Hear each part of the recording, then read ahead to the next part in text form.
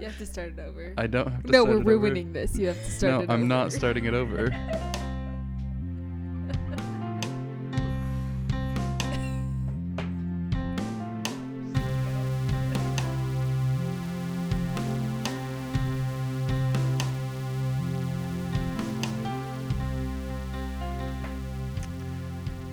Hello.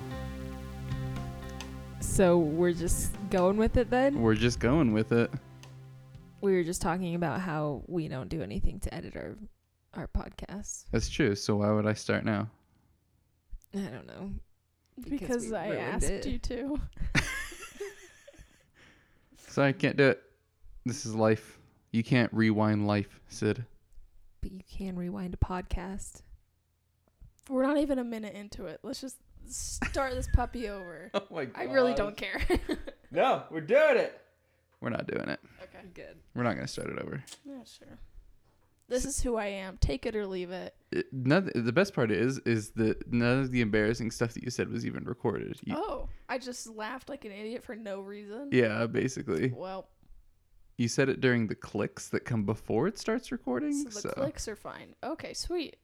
Yeah. No one has to know. So you can just like say wild profanities during the clicks from here on out, basically. I can't. Just got to make sure to cut yourself off before You the just clicks hear are just done. like, right when it starts. Yeah. You can only guess what I said. Yeah. Like if you wanted to say like cluck before the podcast started. It's one of my favorite words. Cluck. That's a weird word. What's up, folks? How we doing today? We're doing pretty good. Are I'm we? doing pretty good. Yeah. I'm feeling pretty good. Yeah. This was a good one. Oh, yeah. Let's see. Where are we at? I've been looking forward to this one. Yeah. I know you have because I know how much you like this movie. Mm-hmm. Mm-hmm. Well, hello and welcome to episode 47 of We Watch Movies and Then Talk About Them, the only podcast on the internet where we watch a movie and then talk about it. There may be others where other people watch movies and then talk about them, but this is the only one where we do it. My name is Andrew Westonsko. I am the host of this here podcast, joined at my right hand in life and in all things by Becca. Hi. How are you? Pretty good. That's good. And to her right and my left, due to the circular nature of our table, we have Sid. Hello. How are you? Doing great. Yeah? Just after knowing that no one knows what I said right when we started. Man, Recording. the audience is they're gonna be sending an email to contact@wewatchpodcast.com wanting to know what you said. Smooth. We're going to get so many listeners because everyone's just going to start writing and they're like, I think she said this. I think she said this. We're going to start a poll. Send us your guesses. Send in your guesses. And on my deathbed, I will let you know what it was. And the winner gets $500. But not from us. Yeah, no. From Just if you can find it. we're just like sending good luck into the world that Yeah. you will find $500. Yeah, if you can figure out good vibes. If you can figure out what Sid said before the podcast started recording that she found embarrassing enough to laugh at, then we will send good vibes your way specifically that you will gain $500. That's all of our vibes into one general location. Now, to be That's a lot of clear, vibes. this is not $500 extra. Like, if you have a job, it was probably going to happen anyway. Yeah, it's just Just part of your paycheck. $500. Yeah, but we'll somewhere. send some vibes your way for sure. That means you will get your next paycheck. Yeah, you're not going to get fired if we send good vibes, probably. Hopefully. If you're doing a good job. Well, I guess sometimes people get Don't fired quote even us if on they're that. doing a bad job or doing a good job. Who knows? Who knows what's going to happen, guys? The universe is chaotic. There is no rhyme or reason to anything. We're just, floating on a ball in infinite nothing, and our molecules happen to align in such a way that allowed us to, gain consciousness. And that's just the life we live. So we might as well watch scary movies. Might as well. Because it's just as valid a thing to do as anything else. And you all must think so too if you're listening. Yeah, So for sure. thanks for that. All right. So, how's this going to work, Becca? Am I explaining the podcast now? Yeah, go for it. Am I taking over as host? No, you can just tell them what the podcast is going to look like from here on out. Well, did you already say the episode number? Yeah, it's episode 47 of We Watch Oh. Movies and Then Talk About Them. Oh, I got lost. I don't know where Where we're we at. watch movies and then talk about. We're just Oh, gonna right. go on There an may be endless other- cycle. But this is the one where we do it. But you guys can't properly introduce each other because you're not at the proper hands.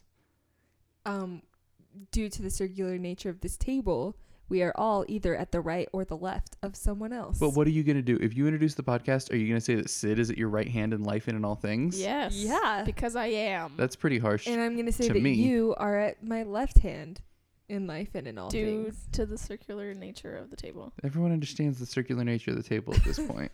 We just want to be We clear. just really want to that this drill table is a that into circle. their heads. Oh my gosh. Becca, take it away. Oh, yes. We're talking about The Shining tonight. Yeah. We're going to do some hot takes. Hot takes. Then we're going to go into a more in-depth discussion of the movie. Yeah. After which, Sid will give us all the best trivia. A waka waka trivia Sid. And then we will rate it on the Weston scale. What is the Weston scale? It is the definitive scale that we use to rate movies. Only movies, nothing else. Oh, what is the scale? A 1 to 10 scale? Oh, okay, great. So it's the only definitive way to rank movies on a scale of 1 to 10, is what you're saying. Yeah, yes, that's exactly what I'm saying. Okay, just that's in good. different words. Great. Because there are other words, you know. Sure. I just don't know them. Oh, right. Gotcha. What happens then? Oh, and then we talk about other topics. Yeah. And then we really try to convince you to send us an email or talk to us on social media. Yeah, we're Just plug lonely. that all the time. Yeah, we're lonely. Contact at wewatchpodcast.com. We talk for a good 5 minutes about how you should share this podcast with your mom. Yep, and your mom's mom. Uh-huh. And then we close it out. Wow, you know what's going on. I do Guys, know what's going on. Really quick before we get into everything. In exactly 1 week, we go see The Lighthouse. Yes. I cannot wait. I'm so excited. Number 1 anticipated movie for the rest of the year. Coming up next Friday. Robert Pattinson, Willem Dafoe, and a bunch of seabirds. All right. Bad luck to spar with a goal. It's the souls of sailors in them. I cannot wait, guys. I seriously am so excited. All right, here we go. Yeah. So Becca, you explained the format of the show so well. So let's Well, thank you. let's do some hot takes. Don't burn yourself on these hot takes. Becca, how hot is your hot take? Pretty hot. I expected as much. Yes.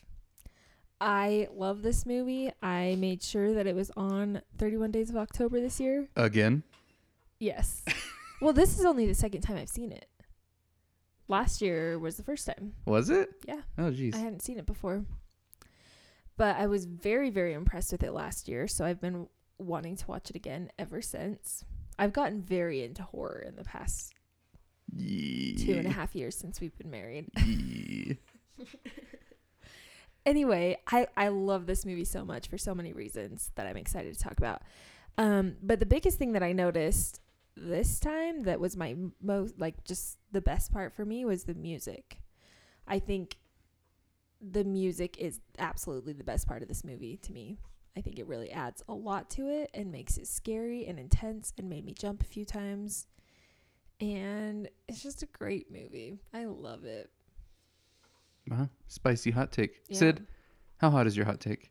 It's pretty darn hot. This movie's good. Is The that is that the entirety of your hot take? I mean, basically, but I will expand upon that. Thank you. We wouldn't have much of a show if you didn't. Hi, welcome to We Watch Movies and Talk About Them. This movie's good. All right, thank you. Send us an email. And that is the podcast. It's a great show.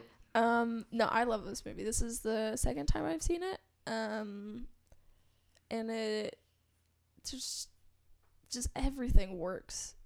There's nothing about this movie that doesn't work for me. And it's a fun movie to watch. It's a scary movie to watch. The performances are great.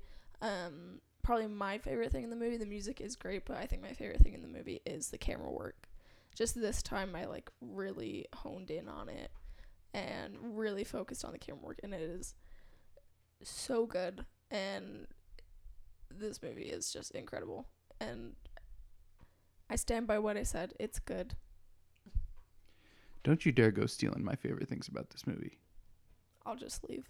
No, that's all right. My hot take is also fairly spicy.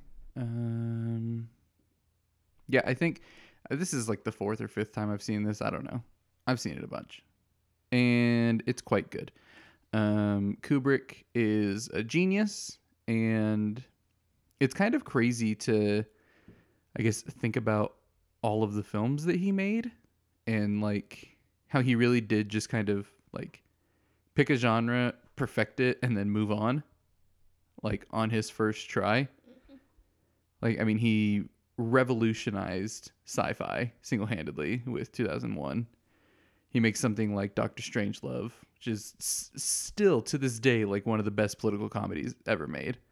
He makes this, makes Barry Lyndon, makes Eyes Wide Shut, makes Full Metal Jacket, like makes Clockwork Orange. Just like all of these movies, every single one of these movies is an utter classic. And it's just crazy to think about what he was able to put out and so consistently. And I don't know. That's not really specific to The Shining, but I was just thinking about Kubrick and how amazing he is and how much I love him. And I think Becca has a secret little soft spot for Kubrick as well. Maybe so. Ew, you have a crush on him? Ew. He's dead. Okay, Can I still have a crush on dead people. Heath Ledger. He's dead. We can have a crush on anyone we want. You should focus your crushes on living people, well, I though. normally do, but it's hard not to watch 10 Things I Hate About You and just get a little flutter in your stomach. Oh my gosh. If you watch 10 Things I Hate About You and don't walk out of that movie with a burning love for Julia Stiles, then I don't know if I want to be your friend. She is so classy in that movie and spunky and just a joy on that screen. 10 Things I Hate About You, hard, underrated film. Heath So Ledger good. is also a joy in that. When he does that scene where he's walking down from the bleachers and he's singing Julia Stiles out on the football field, oh man, I'll tell you what, if that doesn't just make your heart soar, I'm just waiting for you to do that for me. never gonna happen. In the same class of movies, Never Been Kissed, That one's a good one. not talked about enough. Holy cow, folks. What is that? Are those 80s or 90s? That's gotta Those be are 90s. 90s, right? Yeah. 90s rom-coms that you forgot about. Yeah, we should just do like an entire month of rom-com. Do like 10 Things I Hate About You, and You've Got Mail, and Mhm. Sleepless in Seattle, and I Crazy love Stupid that you know all of Love, these, and- but you won't watch them with me. No, I won't, because Becca, here's the thing. This world is spinning, and it just keeps spinning, and it doesn't care whether you're on it or not, right? But there is only so much time in the day and so many days in the month and so on and so forth. And I can't waste my time watching You've Got Mail when I could be watching The Shining by Stanley Kubrick. February is a short month, and it's the month of love. Let's do it then. It's also Black History Month, so It's fair. I just don't know. Like, I don't want to try and overshadow, you know what I mean? Oh my gosh. So I don't know. Well, I It's also will O- get some It's also rom-coms. Oscar month, so That's Ugh. true. yeah. So We're just going to do all three. We're going to talk about our favorite favorite. Oscar nominated rom-com Green Book. We're gonna do 4 episodes on Green Book for February. 4 episodes of me just screaming. We're gonna watch Green Book every week for the month of February and do an episode on it. We're gonna be like episode 60, 61, 62, and 63. Green Book. Greatest performance ever given in a movie. Mahershala Ali in Green Book. I mean, he is pretty good. Greatest supporting performance ever given in a movie, Viggo Mortensen in Green Book. Those were actually switched. Oh, whatever. I never saw it. Anyway, Green Book sucks. It doesn't suck. It's just not that good. Second greatest performance ever given in a movie, Rami Malek in Bohemian Rhapsody. Gotta go. Sid just quit the podcast. Okay, let's talk about The Shining then. Maybe that'll bring her back. Please. All right, folks. Shining is a joy. This movie's a lot of fun, but it's also scary. But it's also really good. I do, once we get into, I have a couple of things I want to talk about that I don't want to spoil before we get into in-depth discussion. So my hot take, fairly spicy. Really enjoy it. I think as well as, I'm on the same page as Sid. The thing that I noticed the most about it this time around was the camera work and the editing. And specifically how those two things played into why I believe The Shining to be as scary as it is. But that's what I want to start out our discussion with today, is I want to get your guys' opinion on why is The Shining scary? What makes it scary? I think a big part for me is the music. Sure. Like that's why it was one of my favorite parts. Yeah. I think a big part for me is the camera work. I mean, I agree with that too. Well, no, but like what is scary about it? Like what, I guess, like there's a bunch of different things that you can be afraid of, right? Mm-hmm. Like what is it tapping into for you guys? I think for me, it's kind of the isolation. Okay. Where it's these three people in this gigantic hotel in the middle of nowhere. No one can get to them. And it's just like the hotel's so big, you have no idea what's going on at any point in the hotel. And yeah, it's just kind of like, it's like you just can't know what's going on, and you can't get people there soon enough. And Yeah. like with the camera work, like why it freaked me out is like every time it's tracking Danny on his bike, and it's just like you never know what's going to be around the next turn, and that's what freaked me out the most. Yeah. What were you gonna say?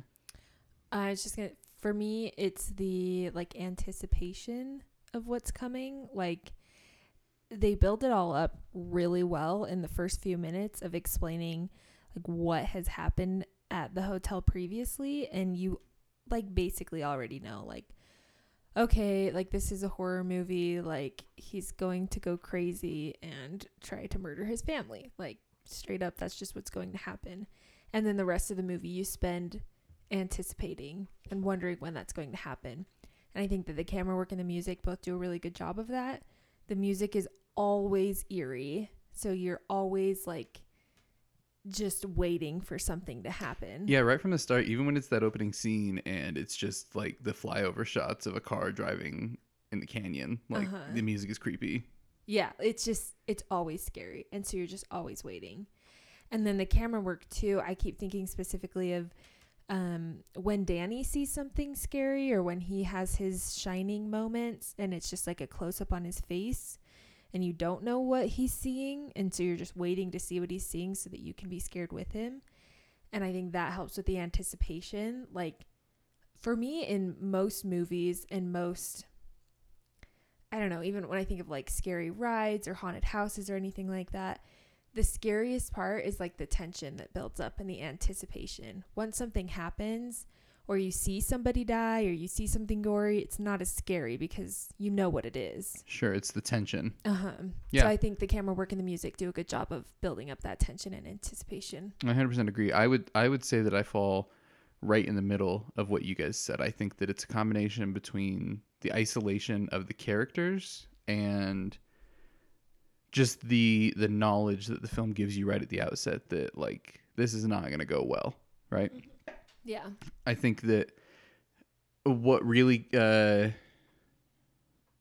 guess I think the third aspect that I would throw in there is the production design, the actual design of the hotel.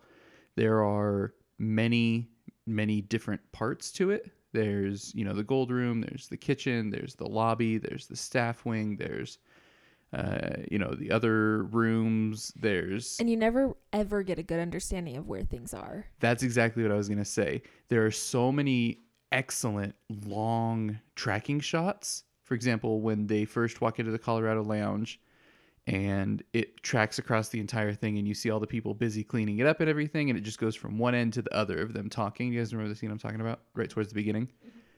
Then you have those handful of scenes of Danny on his bike, just going around the corners and down the halls and everything. So it's a really interesting combination that they set you up with of understanding the scope of this place, that it is big and empty, but they never give you enough to really locate yourself in the hotel at any point. So I think, to your point, Sid, what you said is that anytime that Danny goes around a corner, you don't know what you're going to see because we aren't allowed to know how the hotel is put together. Yeah. So he literally could go around the corner, and they do that really well. Like, he goes around one corner and you expect it to be a hall of rooms, and it's the kitchen. Mm-hmm.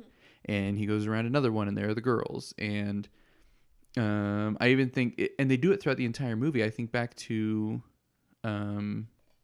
Wendy towards the end is in the lobby, and then there's a door open next to her, and that leads to the kitchen. And I'm like, wait, but doesn't the kitchen also lead to this and that? And like you're never allowed to fully ground yourself. And so you're always lost. No matter what scene you're in, you're always lost. And anytime that a character goes around a corner, it could be anything. Mm-hmm. So I think that it's a combination of that isolation and never being able to find yourself in the hotel, mixed with the distance that is created between the characters with the camera work and the editing. One scene, well, there's a few times the way the mirror is used in their bedroom, I think, is really effective for that, for showing the divide between Jack and his family when it starts to grow there.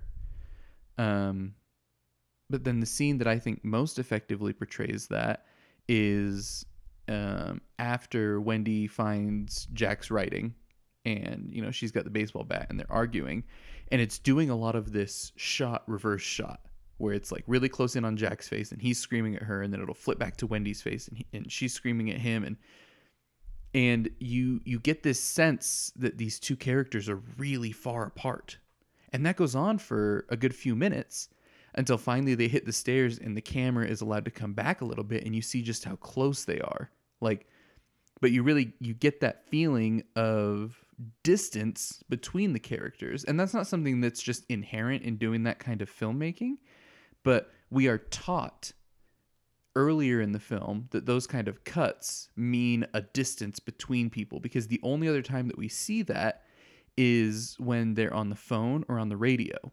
And it does these really harsh cuts between, the people at the hotel and then whoever's on the other side of the phone or the radio. And so the movie kind of subliminally teaches us that, when I show you these harsh cuts between two people talking, it means there's a big distance between them. And so you get that when they're screaming at each other, like they have at that point fully separated. There's a gulf between them in a lot of ways, in emotionally, in their sanity, and then so that shot where the camera finally backs up and you see how close they are, that's when it really hits you, like how much danger Wendy is in, because you're like, yeah, he's crazy, but he's far away, and you think that they could be 2 feet apart or they could be across the room, right? And you don't know until we finally see them on the stairs and see how close they are. And I think that to me is like the perfect example of combining those ideas of the isolation, but also the scope of the place and the disorientation, and the music is fantastic there. Like, all of that coming together, I think are the tools that they use to scare you in those ways. Yeah, I totally agree. As you were talking, one of the pieces of trivia kind of involves what's his name? It's the old caretaker. Grady? Yes. Him and Jack talking in the bathroom, where it's also very similar. Such a great scene. That's such a good one. Where it's the harsh cuts. But so some of the trivia that I'll just skip to now is, so normally with like the 180-degree kind of take is like you have the two characters who are talking to each other, and every time it flips to one of them, they're kind of more on the right side of the screen, and then you flip to the other one and they're on the left side. And so what they did in that scene is they kind of keep them both in the same spot on the screen. So it was both with just like the editing of them just like feeling like they're really far apart, but also kind of they're subliminally showing you that they're kind of becoming the same person, and then you pull back and you see that they're close. And and that just like further kind of solidifies for me that they are becoming the same person, the same entity. That's great. Yeah.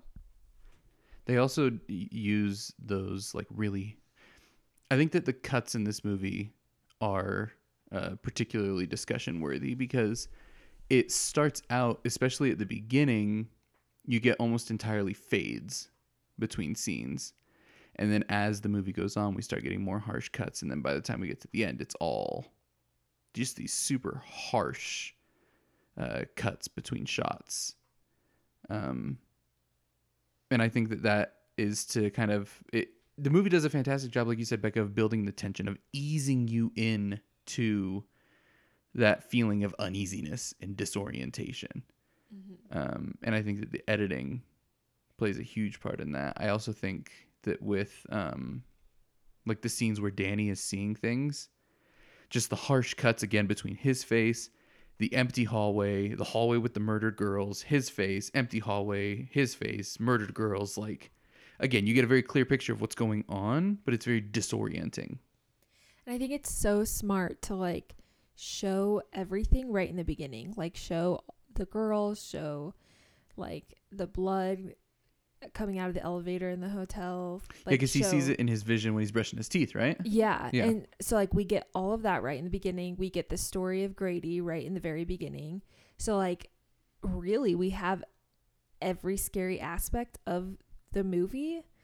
So I think that adds to the uneasiness of like, okay, I've seen all of this, but like what's going to happen? How is this all going to play out? Yeah. Well, and then it breaks the rule, right? Like, what's the rule of setting a plan in a movie?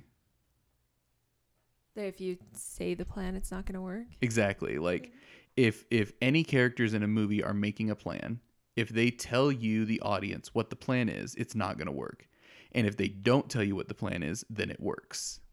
And so it breaks that formula where it tells you the plan, essentially, and then it works, if you want to put it that way. Well, yeah, like Wendy tells like step by step what she's going to do to get Danny out. Yeah. So it does that several times. It does it with the entire plot of the movie, because the movie starts out with we had a caretaker who went crazy and murdered his family with an axe. You know, and then they show you the blood coming out of the elevators and the little girls, and like it's very easy to put together in the first 10 minutes, like, oh, those little girls that Danny saw are the little girls of Grady. That actually took me a long time to figure out when I first saw it. Oh, really? For some reason I didn't connect that they were the same two girls. Huh. I don't remember when it dawned on me, but I felt pretty dumb. Still do. Yeah. Always and forever. All right. Well, I don't think you should. Too bad. No, but yeah, like you said, they do it several times where somebody says out loud their plan and then it works. Like, even that throws you off, because it's these little learned rules of movie watching that we've all kind of internalized but maybe don't realize. Yeah. So. Yeah, and you're right. Like, it makes you so uneasy. It builds the tension. Like, anything could happen because it's all laid out. So all the rules are broken. Yeah. Well, and again, I wanted to touch on this one more time, just a little more specifically, I guess, because I think that when it really comes down to it, it's the disorientation that the movie kind of nurses over the course of its runtime that really sells the scare. And I think specifically the production design is such a huge part in that. There is so many strong, wild patterns all over the place. You have the Colorado Lounge that has the Native American patterns. You have the famous orange carpet with the kind of hexagons on it. You've got the carpet in room 237 where it's like that bright green, purple, whatever. And then you go into the bathroom and it's the like sick 60s green. And then you go into the lobby and it's a totally different color scheme. And then you have the gold room. Like these are all very, very strong, distinct color schemes. That it makes each section of the hotel feel like its own place, and you almost don't even think of them as connected necessarily, because we don't even ever see, apart from going into the kitchen, I don't think that we ever see somebody move directly from one of those individually designed sections to another. They'll just be there. Yeah. We I think you're right. We never see them walk from the lounge where Jack works on his book to the staff quarters. Yeah. Which I was thinking about that in the end, when Wendy leaves her room and she's trying to go find Danny, she's running upstairs, but when they were in the bedroom, they were like 3 floors up when Danny was like getting out of the window and sliding down. Yeah. So like that's really like, what, did she go downstairs? Like where is she? Like, Yeah. Well, is and the even house playing tricks on her? Yeah, Like, even like the aspect of like you open the door to their apartment and you go up a small set of stairs. Like even that just throws you off a little bit because it's weird. Mm-hmm. uh-huh.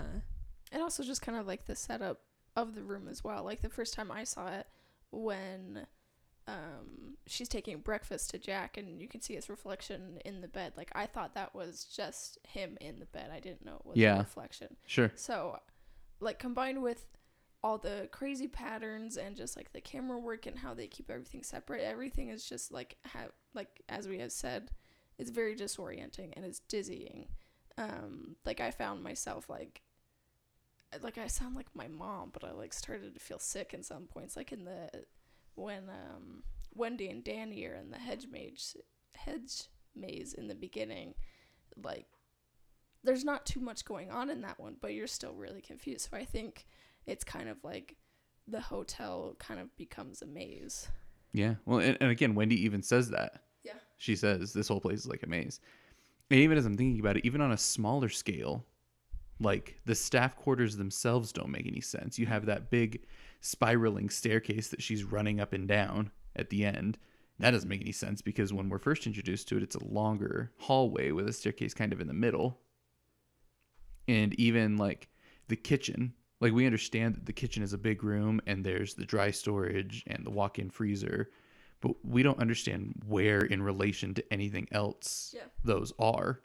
Yeah, and then there's the huge hallway where Danny's hiding that's like part of the kitchen, but it's a hallway. Yeah, so it's like exactly. Yeah. It's just like nothing in the design makes sense. Yeah, and Like, even like when they're escaping out the window, like their window is like a third of the size of any other window on that wall, and the spacing of it doesn't make any sense in relation to the other rooms. mm-hmm. Like the whole thing is just completely off. It's like 15 people designed 15 different rooms and just squished them all together. Yeah, exactly. And I don't know, that might be in trivia. Like I've read all of that was intentional. I mean, obviously it was intentional, but yeah. I mean, they did say that they pretty much had like the whole set built from the beginning, just because they wanted to film it, I think, in chronological order. Oh, okay. But they didn't really go too much into the actual set design. Yeah, Kubrick wasn't known for just letting things For happen. taking it easy, Right? He was not. Jeez, can you imagine if it? Does anybody know how he died? I don't. Let me look it up. Yeah, I don't know. I'm curious. But just kind of along the same lines, for the new Dr. Sleep movie, they found like the blueprints for the hotel and they pretty much rebuilt it for the Dr. Sleep. I wonder how much of that movie takes place at Overlook. I hope it's not disappointing. I can't see how it could not be disappointing, honestly. Yeah. I could see how it could be like good. It's not going to be as good. Yeah. I do really like what's the director's name? He's the guy who did Haunting of Hill House. Oh, Mike Flanagan? Yeah. I do feel a lot better with him behind the wheel. That makes me feel But okay still, about it. And like Compared Ewan to McGregor is picky these days. He's not doing just anything. So I don't know. We'll go see it. But really, if you're going up against Stanley Kubrick, And what are you gonna do?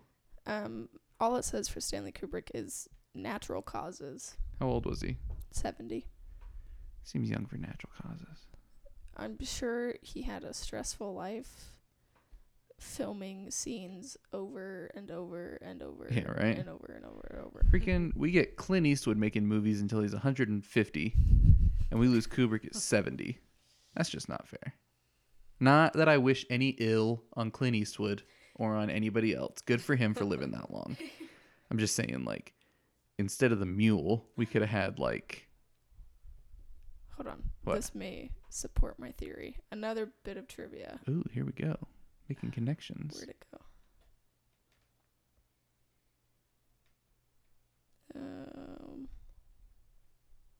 Hold on. Sorry. Talk amongst yourself. Okay. Hi. What I was saying is basically, I could have done without the mule, right? Oh yeah, that was super disappointing. That was a really bad movie. I knew it was gonna be bad though, so I guess I wasn't disappointed. But you were. Imagine, like, if Kubrick was making Eyes Wide Shut at 70, that dude would have just been making, like... Imagine if he had, like, modern effects. What could he do? How Yeah. trippy of a film could he make? Yeah. I mean, he did kind of run out of genres, but what do we got? So Scatman Crothers? Scatman. So he did this movie, and then he did one of the next movies that he did was directed by Clint Eastwood, who's famous for generally only doing one take. Crothers broke down in tears of gratitude after the first scene when he realized he wouldn't have to do it over and over. That's it. It's just because Clint Eastwood only does the one shot, so he's never gonna die. Well, guys, the president of our wonderful nation has a working theory that when you are born, you have an internal battery, and once that battery runs out of juice, you die. So basically, it's worthless to expend any additional energy than you need to, because basically, if you expend too much energy young, then you'll die young. So that probably absolutely proves that theory, right? Yeah, I guess that also proves why Trump is still alive. It doesn't do anything. Yeah, he's not doing shit for this country. Oh my Anyway, God. this is not a political podcast. Oh, but we could turn it into one real quick. I'm not ready for that. Oh man, yeah, that's we've just solved. Anyway, don't Questions of try, the universe. guys. Then you'll just live forever. Yeah, just be Clint Eastwood and only try anything once. Because you have millions of dollars to support you through that. Your first try was good enough. I'm gonna write a book called. I'm gonna write a book. It's gonna be called "Your First Try Was Good Enough." Subtitle: Don't bother with a second try. Tertiary title: Lessons from the Life of Clint Eastwood. I might read it once. You know, I don't think that I've ever You seen just need to read it once. any. Not twice. Yeah. Why would you read it twice? You already read it once. That was good enough. I don't think that I've ever seen a like classic Clint Eastwood movie. I haven't either. I don't know that I've seen any of his before $1 Million Baby. Yeah, I don't think so. But I don't really like westerns, so hate me for that if you will, world. Bring it on. Let's see. How about Jack Nicholson? Man, Those eyebrows. so good. Dude's a friggin' wacko in That- this. Creepy smile and that tongue. I think So creepy. my favorite thing that he does, and I noticed it more this time than other times, is the weird ways that he manipulates his voice. Like when, and he only does it once, but like when they're arguing and he mocks her. Oh yeah. Well, what do you want me to do? Or whatever she says. And then like a little bit later on, he's like, Wendy. Like he just does all this wacko crap with his voice all the time.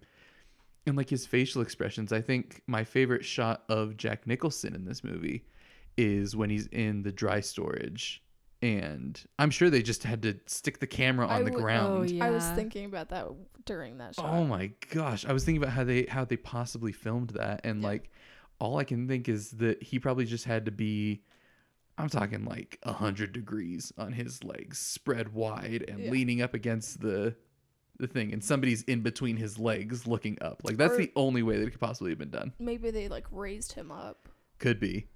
but then they'd have to like build a door to scale. Yeah.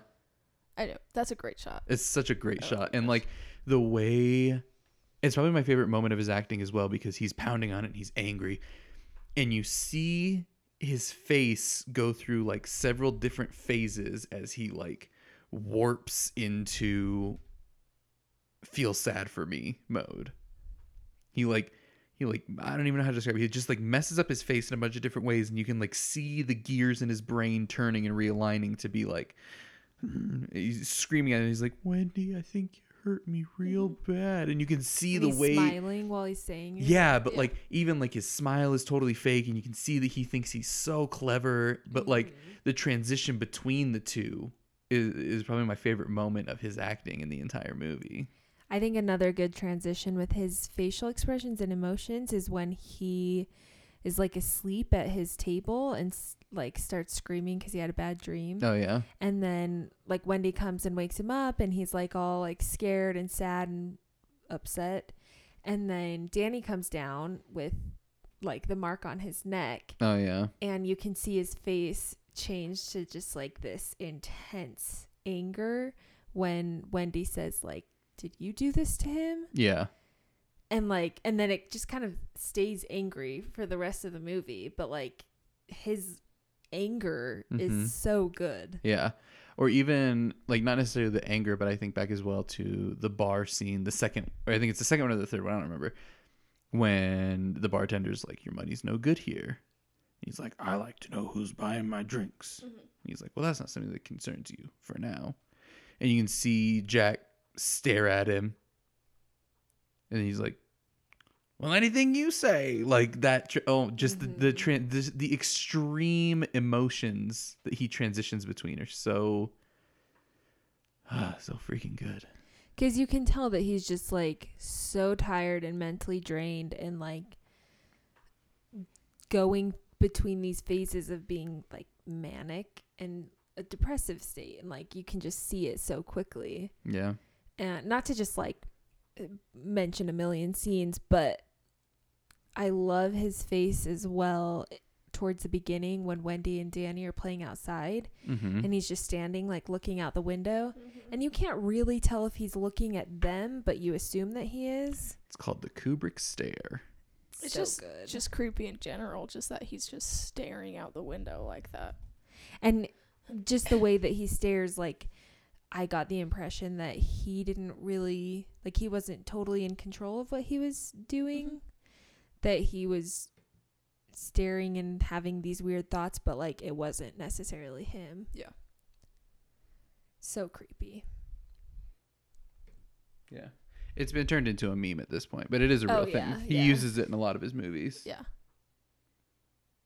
The one we're looking at right here has got Tom Cruise in Eyes Wide Shut, Jack Nicholson in this, the guy from 2001, the guy in Full Metal Jacket, and then the guy in Clockwork Orange. He uses it in all of those. So, great. They're just creepy and unsettling. Well, that was kind of Kubrick's main vibe in a lot of his films, Yeah. right? Even like the one from 2001, like it's not necessarily supposed to be creepy, but it's still off-putting. Gosh, what a freaking amazing movie. Eventually, we've planned to do 2001 like 14 times. I have to watch that for film in 2 weeks, Ooh. and I kind of don't think I'm ready to watch it again. But I feel like I should. Maybe you should. That would give me an excuse to buy the 4K Blu-ray, which I've really been wanting to buy. Okay. That'd be fun. Talk to your wife first. Spending so much money on movies. Oh no. So many things have changed. Just kidding. That's the exact same. So we said I couldn't buy any more Criterion. Yeah, we should set a rule on all movies. What else? What else? What else? I just love the like psychological aspect of this movie. Like just psychological thrillers in general, I love. But just like the way that we watch Jack deteriorate mentally and like everything that Danny's experiencing and like how Danny kind of pushes himself down and like by the end of it is really just Tony. Like that whole thing is really interesting. Oh my gosh. I don't know. Like Kubrick had to have just been a monster, right? Like incredible filmmaker, probably a pretty crappy human being. Because how do you get a child to do that? He was Oh my actually gosh. super nice to the kid. Was he? He was horrible to Shelley Duvall, Oh yeah. but Funny stories about that. but like they pretty much filmed the movie from the kid's point of view, like it was a drama. So like any of like How do you direct him in that scene with him screaming red rum all over the place and be Oh like, my god. "Yep, I just a don't know. drama, kid. This is not a horror movie." I have no idea. But apparently And then when his it was voice fine. changes and he Red rum, Yeah. red rum, red rum. Oh my gosh, it's so Tired. freaking creepy. Yeah. I don't know how, but like in one of the scenes when Wendy's yelling at Jack, like, "Did you do this?" Uh-huh. She's holding like a dummy. It's not the actual kid. Really? Uh-huh. And like you can tell, but it's like not super noticeable. Huh. I just could tell cuz I already knew. huh. That's interesting. That's good for the like psychological trauma of that child. Yeah, so what, did he just watch it back and was like totally confused? I think so. There was something about that. Also, favorite person in the film is the dude on the plane wearing a stethoscope. I could not believe that. If you watch the scene where Scatman is flying back to Denver and it shows him on the plane and he asks the flight attendant when they're going to be in Denver, the guy in the row behind him is wearing a stethoscope like in his ears. It's incredible. If I'm wrong and those were just like some old timey earplugs or something like that, please let me know. But it looks like a stethoscope.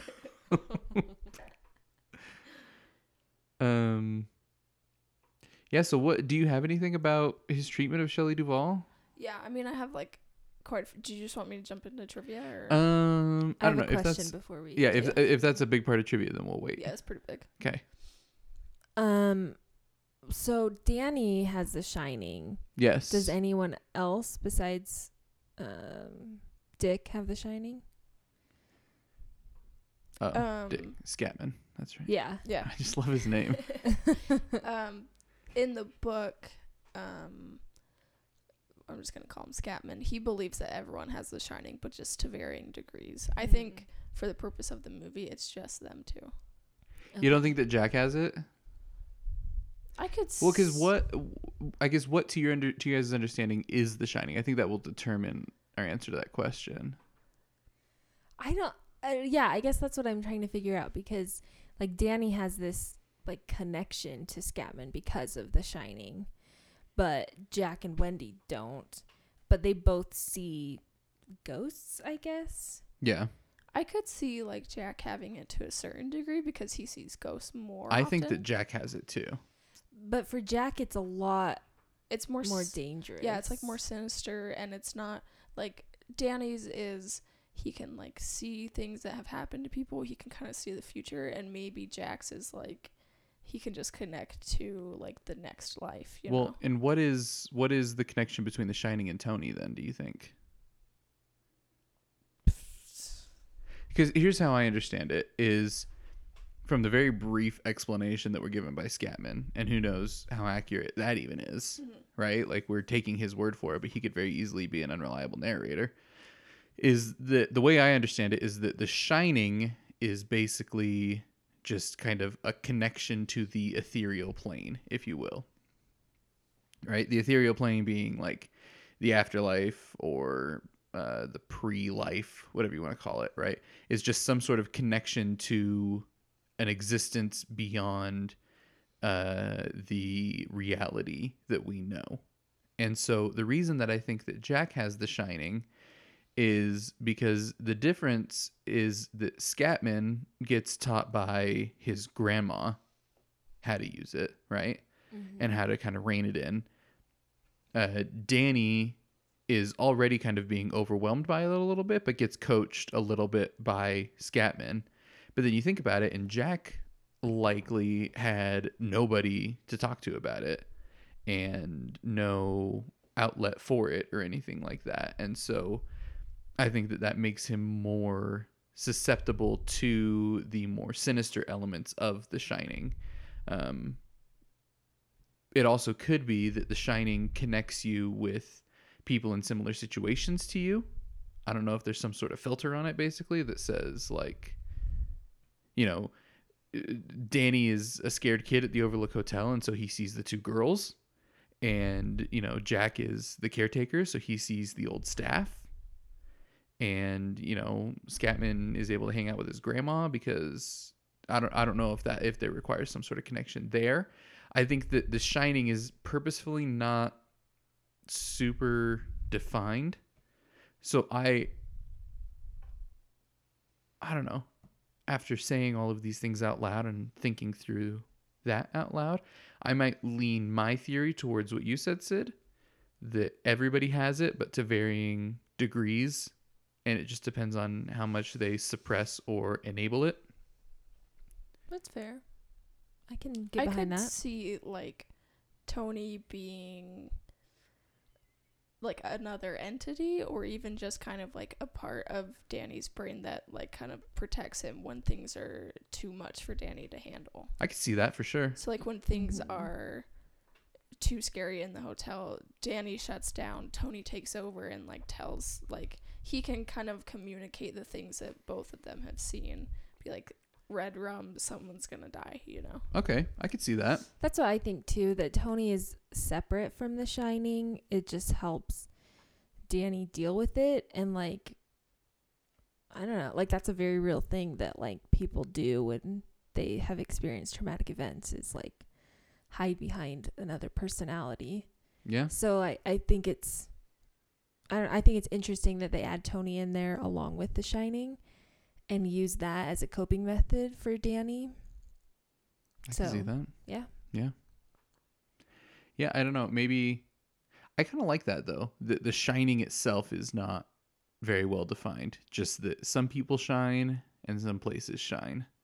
And it's not necessarily a bad thing, but when bad entities are using it.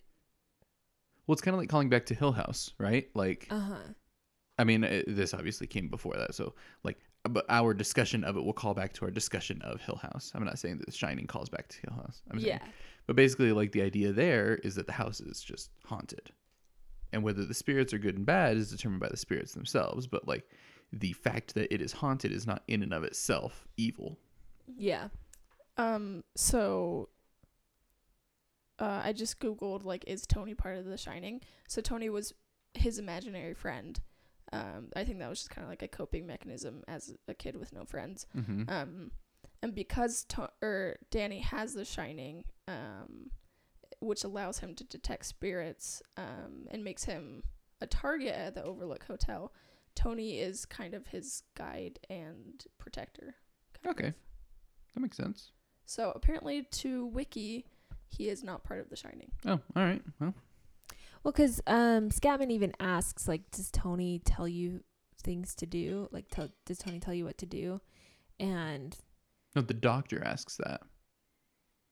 no, I think Scatman asks it when they're talking in the kitchen and he's eating ice cream.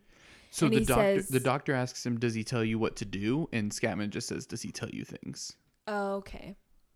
That's I think it's an important distinction. okay. But we never really get an answer to. He says, well, because then Danny tells him that he shows him things sometimes. Yeah. But then you're scared of room 237. There's nothing to be scared of in 237, but you stay out. Don't you dare go to 237. Don't you? It's totally fine. Just don't go there. Don't go there. Yeah, that's going to make you not scared of it. Right? That scene is so freaking great when, you know, he opens the door and... Or does he even open the door, Danny? No, it's open. Well, like, they just, like, show that the door is open, and then it cuts. And you see him riding away on his big wheel, but he like keeps glancing back at the oh, door. the first time he Yeah, sees it? yeah, Yeah, yeah. it's closed. That's what I thought. Yeah. That's such a great scene. Yeah. Mm-hmm. There is, I need to watch it again. There's a pretty good documentary.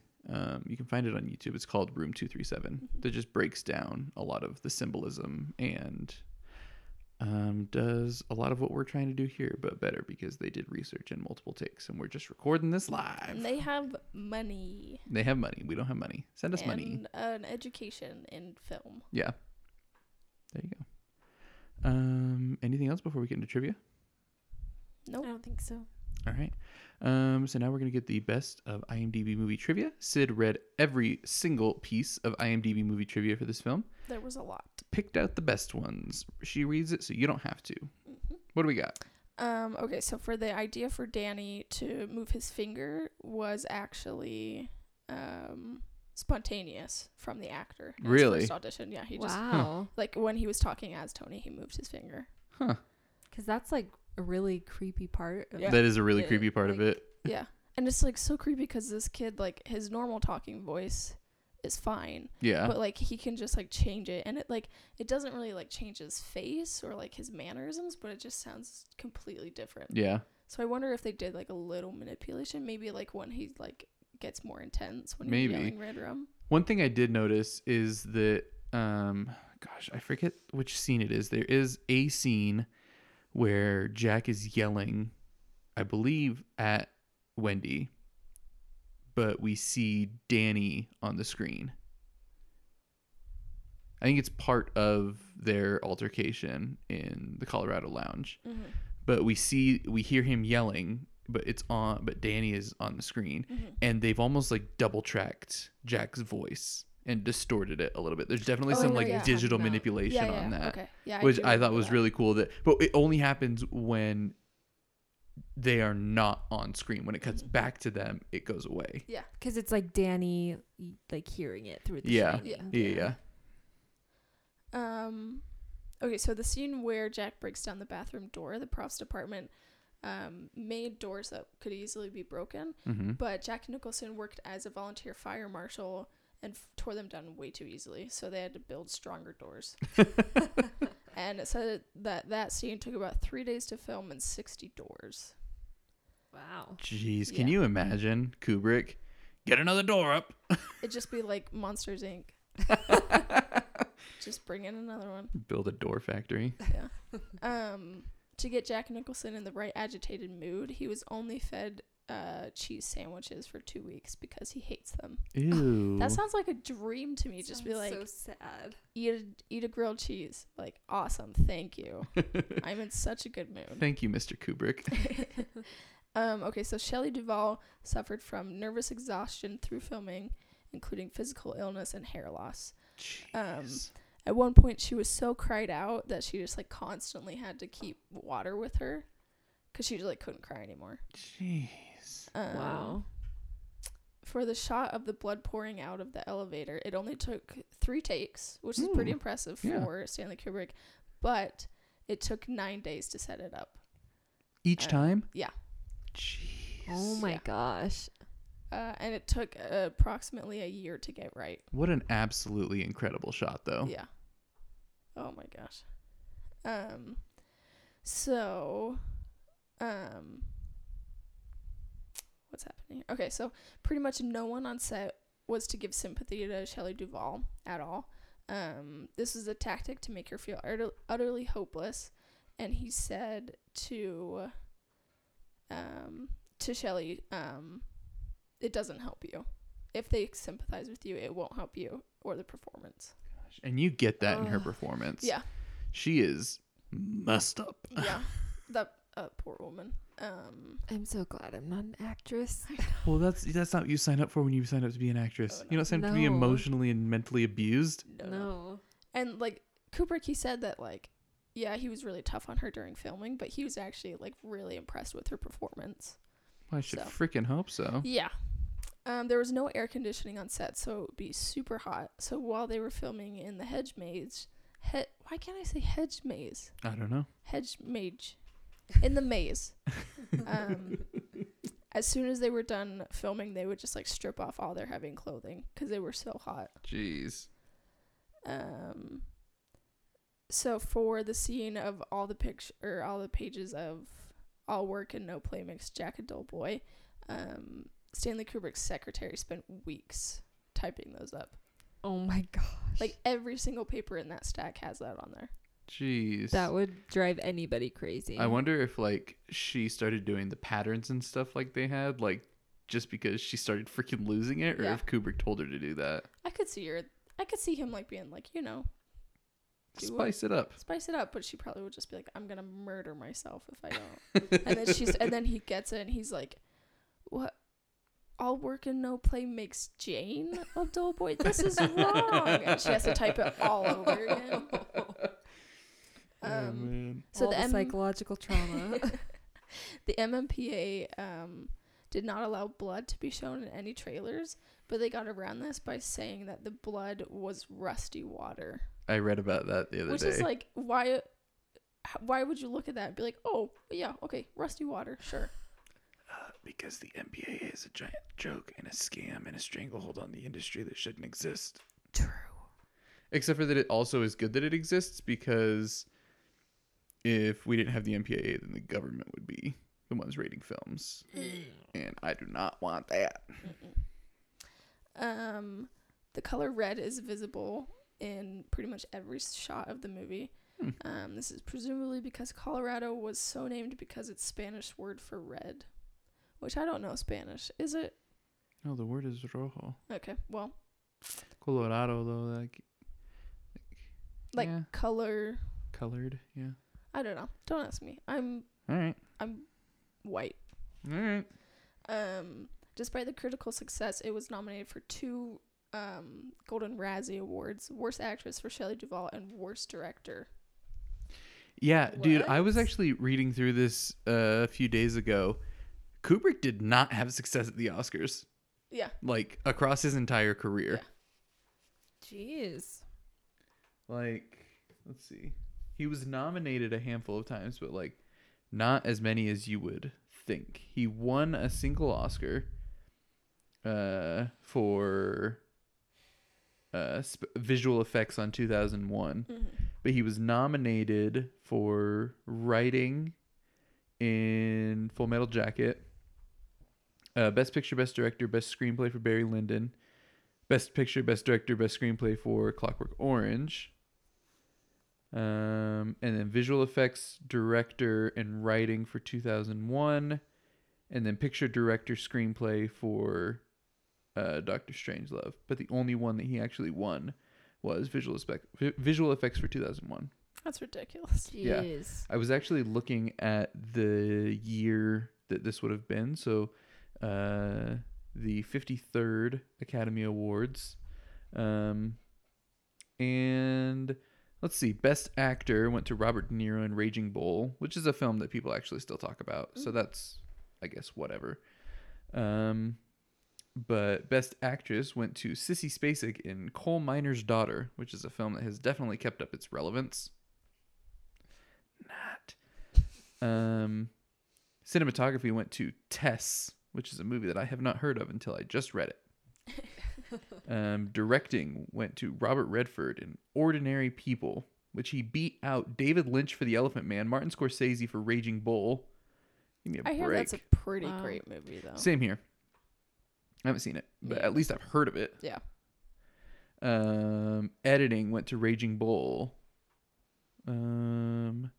Let's see. Where do we get? Best Picture went to Ordinary People.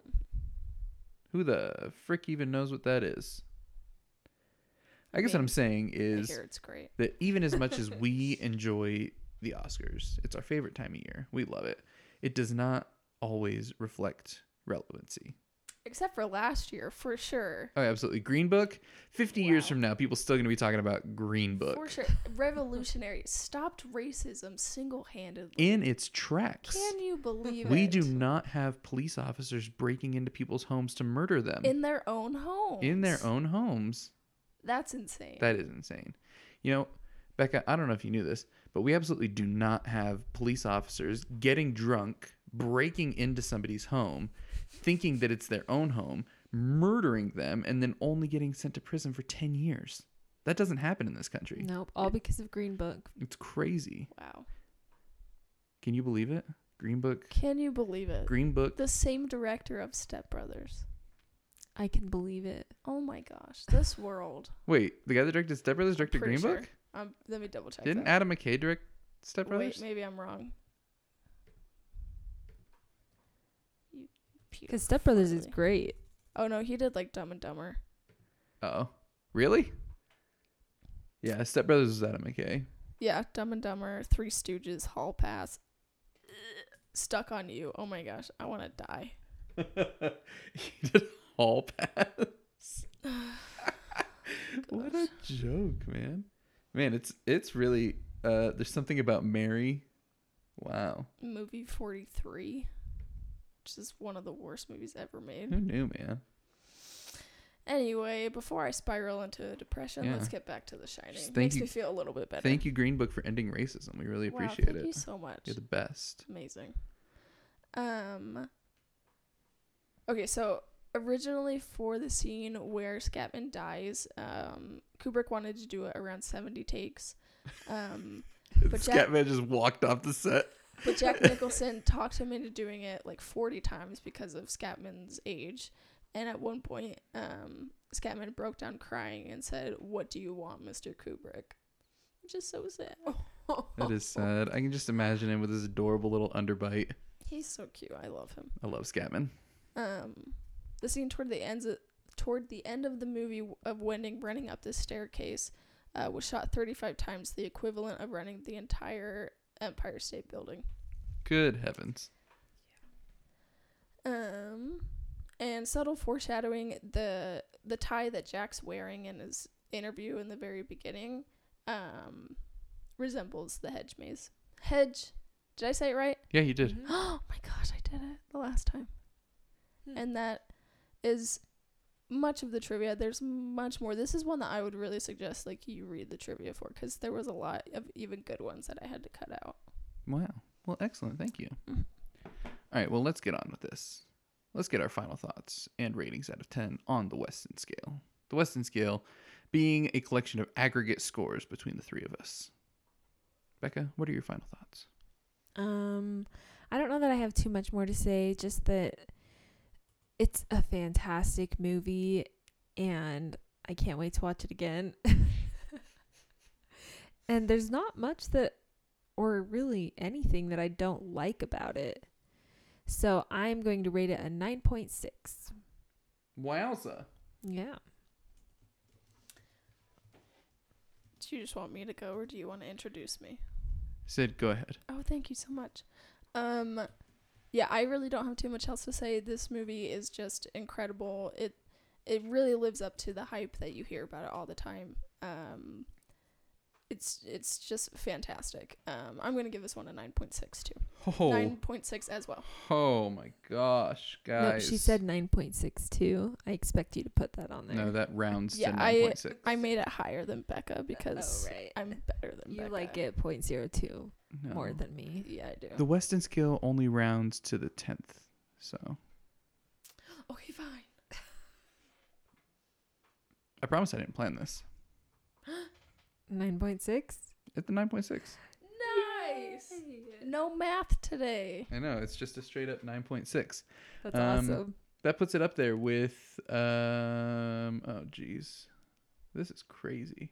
Do we have a lot of 9.6s? Yeah, Blade Runner 2049, Dancer in the Dark, Black Swan, The Dark Knight, and now The Shining. Wow. It barely beats out Midsummer and There Will Be Blood, both of which have a 9.5. Huh.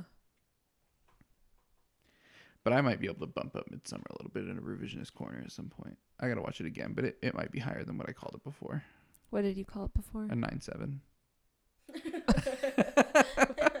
What did I call it? You called Midsummer a 9.5. What did I say? 9.2. Oh, okay. Huh. Yeah, that's going up for sure. Oh, baby. Can't wait. Can't wait. Still, our highest ranked movies being a tie between The Tree of Life and Her, both with a 9.8. It's fair. Only achieving that score because on both films, 2 people rated it a 10. One day we will have a film where all of us rated a 10. Yeah, I don't know why you're such a hater about her. What did I rate it? 9.5. What's wrong? Oh, I could definitely rate that a 10. That was just the first time I'd seen it. Well, we gotta watch gotta it. watch it We gotta again. watch it again. You just want me to bawl like a little baby, don't you? Oh, I want a ball like little baby too. Man. What a freaking... Here's the thing, folks. Her is a gosh darn modern cinematic masterpiece Yes. that you should all watch. Yeah. All right. That concludes our discussion of Stanley Kubrick's The Shining. We're going to have a short little discussion of some other topics now. We go see The Lighthouse in 1 week. So the next time that you hear from us, we will have some thoughts on it. We will be different people. Oh, absolutely we will. You're going to see me sparring with goals all over the place. You just hear squawking in the background of our entire podcast. Oh my gosh. Seriously, it's so good because all the trailers that come up on my Instagram feed are just they all start out with Willem Dafoe. Saw you sparring with a goal. And I'm just like, ooh. And then it's just that picture of Robert Pattinson staring at a seagull out in front of the light. And I just want to see it so bad. I want it so bad. 1 week. Just a week from now. Oh, I know. I've been trying not to think about it too much because I'm too excited. I just can't wait. Ugh. Just a week away now. I cannot wait. We've really only just been watching movies for 31 Days of October. Mm-hmm. And we're going to be having an episode come out probably a couple days after this one to talk about them. One I did watch that was not on the list for this month, but I was interested in watching was Bram Stoker's Dracula. How was that? Atrocious. It was so unbelievably bad. Like I really, really, really, really, really just wanted to turn it off. Wow. But I was like, no, I paid $4 to watch this because I had to rent it. And like, if I don't finish it, then I can't properly say why it was so bad because like, there's always the possibility that it gets better and it doesn't. It's like, it's this weird microcosm of really talented people coming together on a really good idea, which is like to tell a really, true to the source material story of Dracula. And you've got, Francis Ford Coppola directing. You've got Anthony Hopkins. You've got, what's his name? Gary Oldman. Gary Oldman. You got Winona Ryder. Keanu Reeves is there to hang out. You got Richard E. Grant is in this. Like, this thing is stacked, and it is so bad. It's so over the top, so overdone, so campy, but not in a fun way. Every single person completely and totally overacts. The story makes absolutely no sense. He tries to do all this weird surrealist stuff that like we know he's capable of because we've seen Apocalypse Now, but like it just doesn't land at all. He tries to like make combine some like a handful of like steampunk elements of like design, but like doesn't flesh any of it out. Gary Oldman is just not very good, which is weird because again, he just completely and totally overdoes it. The accents across the board are laughable. Just like so bad. Like, give me a Dracula impression, Sid. I want to suck your blood. That's exactly what Gary Oldman sounds like. Doesn't even try. Like, and Keanu Reeves, British accent, God bless his soul, man. But holy cow. Like, dude really could have used some coaching. This movie is just a dumpster fire from start to finish. And it's sitting at like a 7.5 on IMDb. And I read some of the reviews. And I was like, did I watch the same movie as you people? Wait, now I want to watch it. Oh, it's bad. Is it like not even fun? Bad? If you go into it expecting it to be bad, it might be fun. But I was expecting it to be good. Okay. Yeah, I can see that. It's probably fun to watch. Uh-huh. It's only 2 hours. But I don't know if this is how the original like Bram Stoker's Dracula book is. Really weirdly sexual. Yeah, Like, I remember it was on TV and my mom like hurried and turned the channel when it was like a werewolf and a woman having sex like In a graveyard? Yeah. Yep. And it, like that's just like burned in my memory. Yeah. Ugh. No, like really like weird kind of underdeveloped theme of like sexual repression throughout it, basically, because it's like turn of the century England. Yeah. Like just people repressing their sexuality left and right. So like that's a really big like connection between Dracula and the women he goes after as he's like unleashing their sexuality, and it's really really weird in that way. Like tons of just kind of weird nudity all over the place. I don't know, it was bad. You're just making me want to watch this more. Go for it. I'd love to hear your thoughts. Maybe I'm totally wrong, but I just did not enjoy even one aspect of it. The production design is totally overblown. Like anytime that Dracula is like maybe within 100 feet of a character, they just have like a smoke machine on full bore. Like it's so bad. But if you want to watch a good vampire movie, Becca and I last night watched Let the Right One In, which was a It was very gosh darn good. treat. Mhm. That movie was so good. But yeah. Have you watched anything else, Becca? You watched The Addams Family. I did go. Well, I slept through the Addams Family. I mean, it was cute, the parts that I watched of it, but it's just the Addams Family. I prefer it in a musical play version. Is the film a musical? No. No. I mean, they have the Like it's a stage production. yeah. It's a thing. I don't know. Payson Community Theater did it. It was pretty good. It was not terrible. Sorry, I just have that reaction when I hear Payson. Oh, right. And Hale Center Theater is currently doing it. I think like it's a good play. Okay. I just Alright, I get it. For our listeners not from the state of Utah, yeah. Payson is a These town. are places. And Hale Center Theater is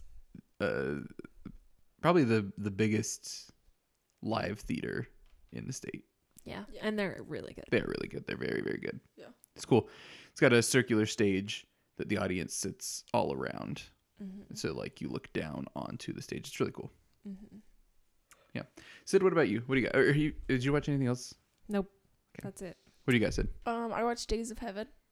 Ooh, how was that? It was good. It wasn't like as good as Tree of Life or New World, which Sure. are the only other Terrence Malick ones I've seen, but it was still really good. But just like, I hate watching. This is gonna make me sound so pretentious, but I just like hate watching these kind of movies with like all these freshmen in my class. Oh, because this was for your film studies class, right? Yeah. Okay. Because like at the movie ends, it's kind of like an unsatisfying ending, which like was a little annoying, but it's like kind of ambiguous. But just like as soon as it was over, everyone was just like, "What? Huh?" And I was just like so annoyed. Like they've never had a not happy ending in their lives. And then like last week when we watched Heart of a Dog, which I thought was incredible, at the end everyone started clapping, and I was like, "Oh wow, everyone liked it." They were clapping because they were happy it was over. And I'm just so annoyed with everyone in that class. You should advertise our podcast to your class. Yeah, I'm sure they'd love that. Like, oh, we're gonna watch even more pretentious movies. Like, And then they hear you talk about them. yeah. So I And watched, badmouth them. I hate all of you.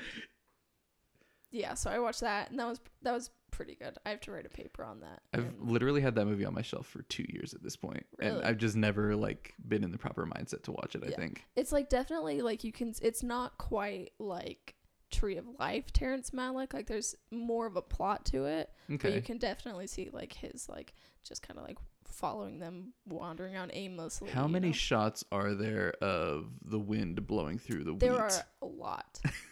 There are quite a few, and there's a lot of people just like running around and like locusts. Ooh, okay. But young Richard Gere. Gear. Mm-hmm. Gear. Gear. Anyway, he's hot. All right. And I'm like halfway through like a bunch of other movies, not quite finished. How do you start one movie, not finish it, and then start another movie Sometimes to I'm not just finish like it? watching a movie and I'm like, oh crap, I gotta go to work, and then I'm just like, I'm not really in the mood to watch it. I should probably do homework. Okay. Well, right on. But yeah. Well, folks, that'll probably do it for us then, yeah? Yeah. Okay. We will see you next week for our discussion of Luca Guadagnino's 2018 absolute masterpiece of a film. Becca's so excited right Becca's She favorite is just- film. now. She is just silent with excitement. Becca's absolute favorite film of the decade so far. Becca, what Hey, is I it? didn't hate it the second time. Becca, what movie are we watching? Suspiria. We're watching Suspiria. Oh my gosh. I have been dying to do an episode on this movie literally since it came out. And Becca didn't like it the first time. So then I made her watch it for my birthday. Well, I hated it. That's the true. first time. That's true. Like, just hated it. Wanted to walk out the first time. That was the same reaction I had to Hereditary. Yeah. And then after we watched Suspiria, I went back, I think 2 days later Yes. and saw it again in theaters by myself. And then I made Becca watch it for my birthday. That was my birthday demand. We get to make one demand on our birthdays that the other one has to do, no matter what it is. And I used mine on watching Suspiria. Mhm. And then this year, for 31 Days of October, I forgot to talk about that. Okay, quickly. This week is classics. The Shining is the only classic that is like a classic in the way that most people would think about it. The other classics are from like the 20s and 30s. They are silent films. They are not in color.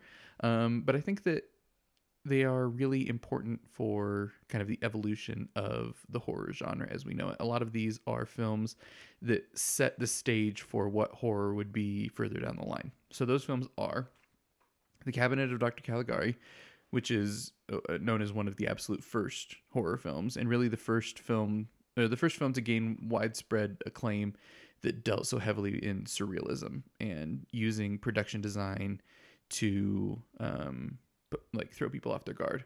And then we have two vampire movies. We have Nosferatu and Vampire. And for more information on both of those and all the other movies that we have for this month, you can check out 31daysofoctober.com. It is a little website that I threw together. The final week of 31 Days of October is House Picks. There's not a whole lot of theme to that one. It's just we each picked a movie. So, Can you guess which movie Andrew picked? I picked Suspiria. Becca picked The Babadook, and then Sid is gracing us with What We Do in the Shadows. It's amazing, guys. Just wait. She's given us our only comedy of the month. Oh, it's so good. Usually we try to do some balancing, but with only 4 movies each week, there was no room for comedies. And the movies we chose aren't super heavy, so. Yeah, I think we did a good job this year of balancing it out. So Yeah. next week we will be discussing Suspiria. Becca hated it the first time, didn't mind it the second time. She's going to love it the third time. I would hope for maybe like a like. Yeah. I don't think it'll be a love. Get ready to hear that soundtrack on repeat nonstop after we I watch do it. love the soundtrack. Because that happens every single time I watch it for about 3 weeks after. I just listen to the soundtrack nonstop.